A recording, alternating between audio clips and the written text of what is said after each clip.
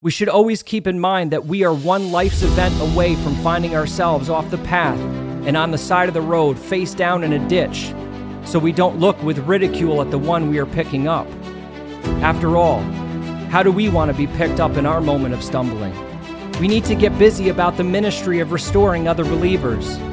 We must get over the secrecy and shame of our struggles and realize that when one member of the body struggles, we all struggle.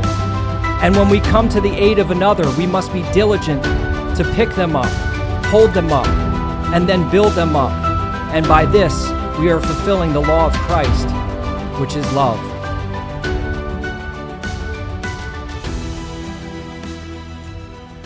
I want to talk today about what our proper response should be to those who have fallen into sin around us. I think that this is so critical because it is with 100% certainty that every believer will face this, because every believer will fall into sin themselves and will know someone who falls into sin. 1 John 1:8 says, if we say that we have no sin, we are deceiving ourselves and the truth is not in us. In verse 10 of the same chapter, it says, if we say that we have not sinned, we make him a liar and his word is not in us. And so since we know that it is impossible to never sin or never be susceptible to getting caught up in sin, we must deal with this head on. If you were to talk to unbelievers and even non-church-going believers about church, the resounding feedback is typically the same two things. People say Christians are judgmental, and they say Christians are hypocritical. Now, it would be one thing if they said the Bible is judgmental, which would be true. The Bible doesn't mince words when it comes to sin and God's necessary judgment of sin. And the Bible is the perfect law of God, so it can never be claimed to be hypocritical. So if their issue is with the Bible, that would be fine, because it remains forever, and they choose to reject or accept it. But that's not what we're addressing here today. They aren't talking about the Bible and its judgments. They are talking about believers and their response to their own sin, as well as the sin of others. It can be accurately said that most of us have experienced this in some form or another. I'll give you a good example. People come up to you at church and ask you, "Hey, how you doing?" To which you reply, "I'm blessed and highly favored, praise God." Meanwhile, your job is hanging on by a thread. You're depressed. You drove to church in complete silence with your spouse, and you're exhausted from another sleepless night of worry. Sound familiar? If this hasn't described at least one day in your life at some point, then you haven't lived. But what do we do when we step through those doors? We paste a smile on our face and play the game called perfect. Perfect job, perfect family, perfect life. And the reality is, it's a lie. I've even heard some churches tell their people to leave your problems at the door before you come in. This makes my stomach turn.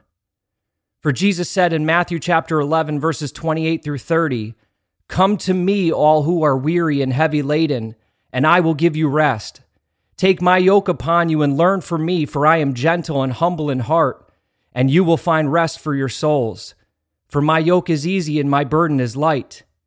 Heavy laden means those who are overburdened by trying to save themselves by perfection instead of by His grace. The truth of the matter is, you're not the only one playing this game.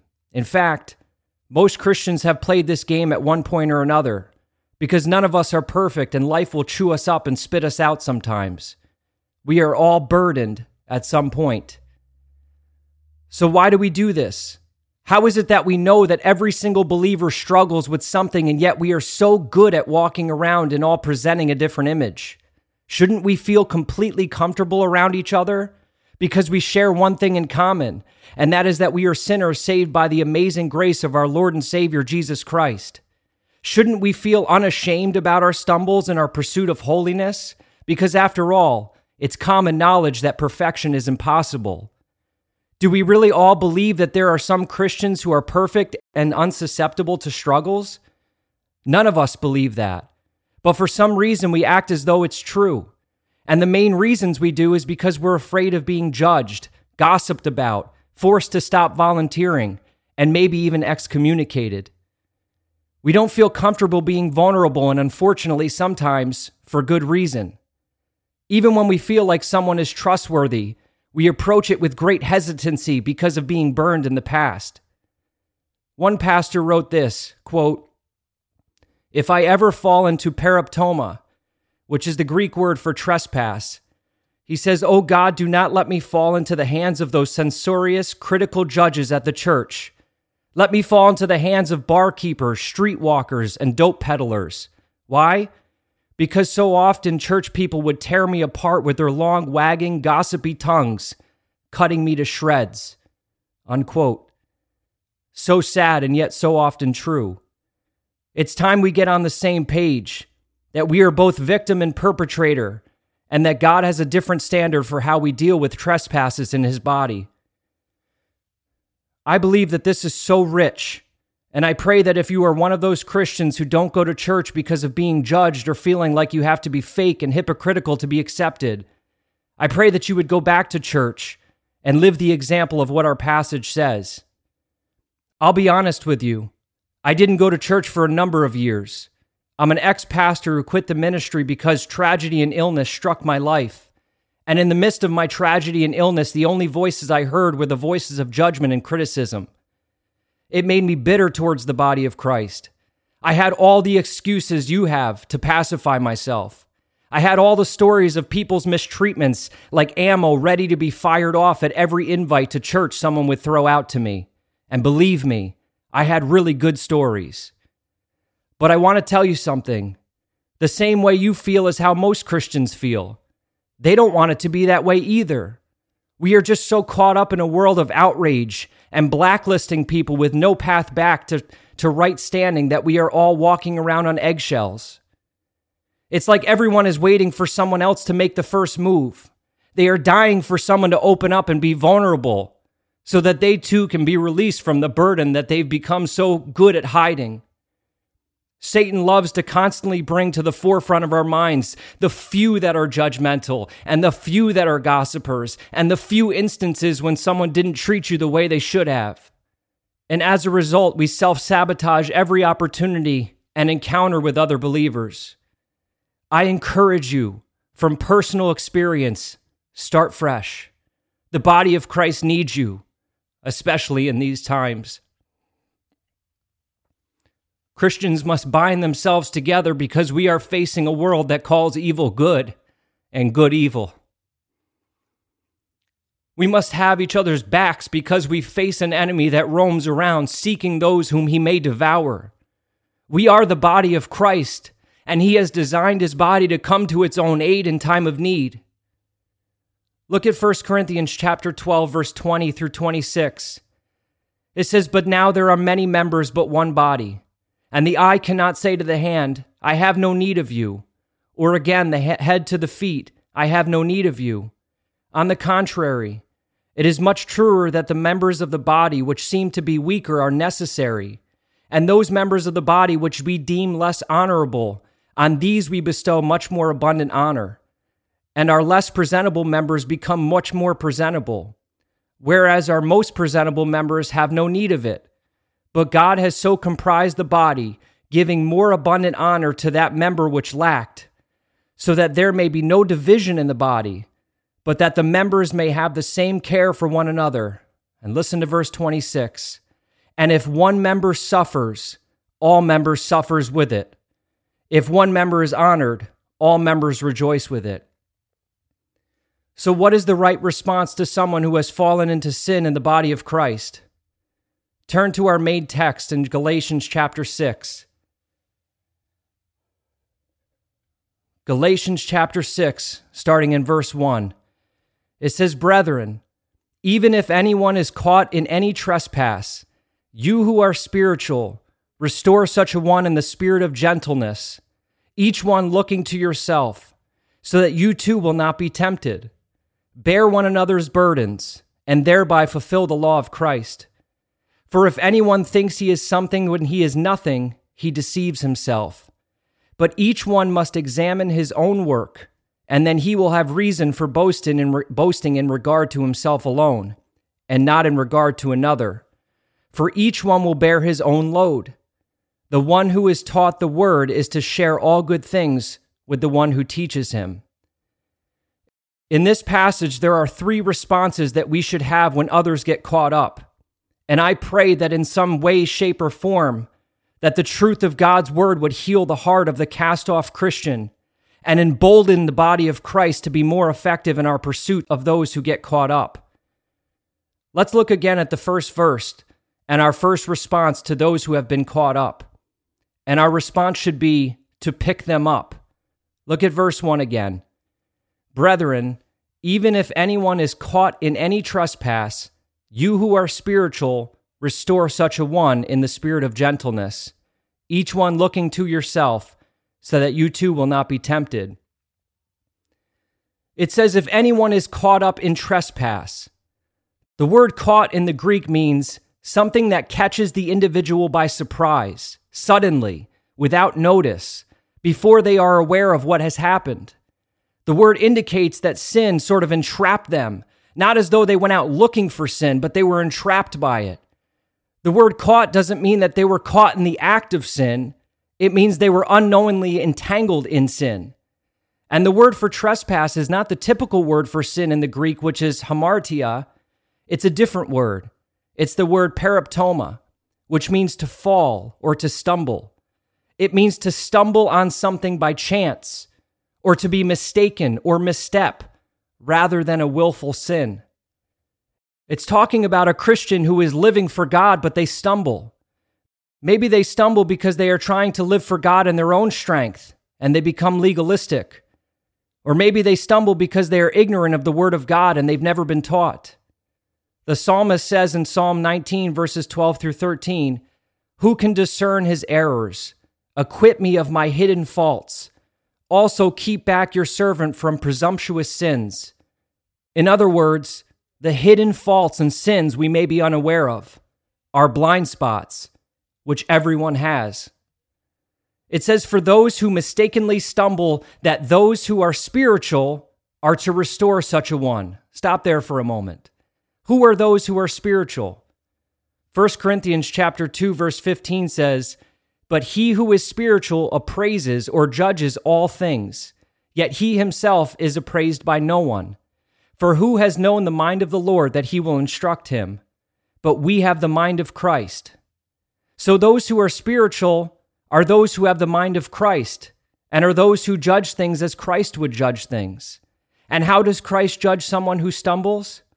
Exactly what our text says in Galatians chapter 6. They restore. Someone who is spiritual is defined by Colossians 3:16, where it says, "The word of Christ dwells in them richly." They know the word of God so they can have the correct response. And the one who judges correctly and knows the word of God is the one who restores the one who stumbles. Look at the word restore for a moment. It's a word that means to repair, to restore to a former good condition. It's used of setting broken bones or putting a dislocated limb back into place. It's even used of mending nets and even of supplying an army with provisions. What a word. Notice it has nothing to do with looking down on someone or criticizing someone or belittling someone. It's the very opposite. It means to put back together, to pick someone up and give them the necessary provisions to stand up. It's the restoration of one back to a place of walking in the Spirit. And look how we're supposed to pick up or restore that person who stumbles. It says in a spirit of what? Gentleness. Or some translations say meekness. It means with patience and kindness, with no desire for revenge or retribution. It goes on to say, restore such a one in a spirit of gentleness, each one looking to yourself, so that you too will not be tempted. Be tempted by what? He's talking about an attitude of superiority here. To be guilty of sin because of looking down on the person being picked up. It's talking about the person that picks people up with judgment, forgetting they too are susceptible to the paraptoma or a stumble. We should always keep in mind that we are one life's event away from finding ourselves off the path and on the side of the road, face down in a ditch, so we don't look with ridicule at the one we are picking up. After all, how do we want to be picked up in our moment of stumbling? We see this so beautifully in John chapter 8, where Jesus encounters the woman caught in adultery, as he stoops down next to her. And do you remember what he said to those who wanted to stone her? He said, "Let he who is without sin among you cast the first stone." He goes on to say, "I do not condemn you either. Go, from now on, sin no more." And so we see that the first step in restoring a stumbling member of the body of Christ is to pick them up with patience and kindness, because they have been caught up and they may not even know it. Next, after we pick them up, we are told to hold them up. Look at verse 2 of Galatians chapter 6. It says, "Bear one another's burdens, and thereby fulfill the law of Christ."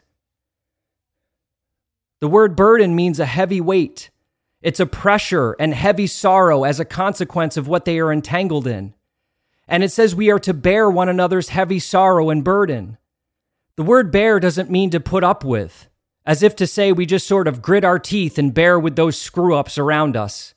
It's a word that means to pick up and hold up. It's a word that means to carry.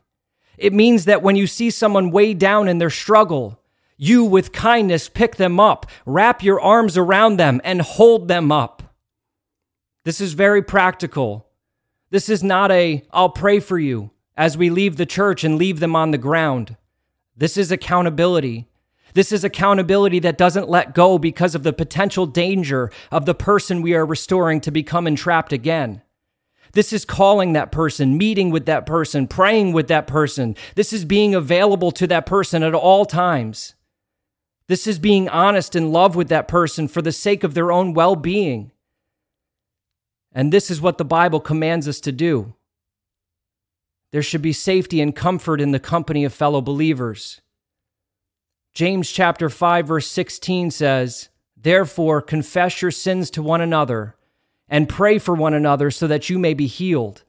The effective prayer of a righteous man can accomplish much." This isn't talking about Catholic confessionals.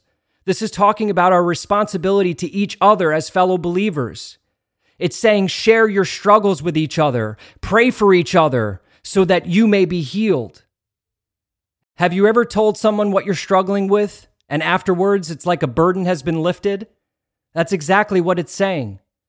Not that we shouldn't confess our sins to God, but God designed his body as a mechanism by which we are strengthened and held up. It was never intended for us to bear our own burdens, and we can't. What an amazing ministry that we have as the body of Christ, to constantly be confessing and restoring each other, keeping each other in check and in good spiritual health. We must stop looking at our stumbling or the stumbling of others as disgrace and shame. Instead, look at it as an opportunity to pick and hold someone up, as we were designed to do as members of one body.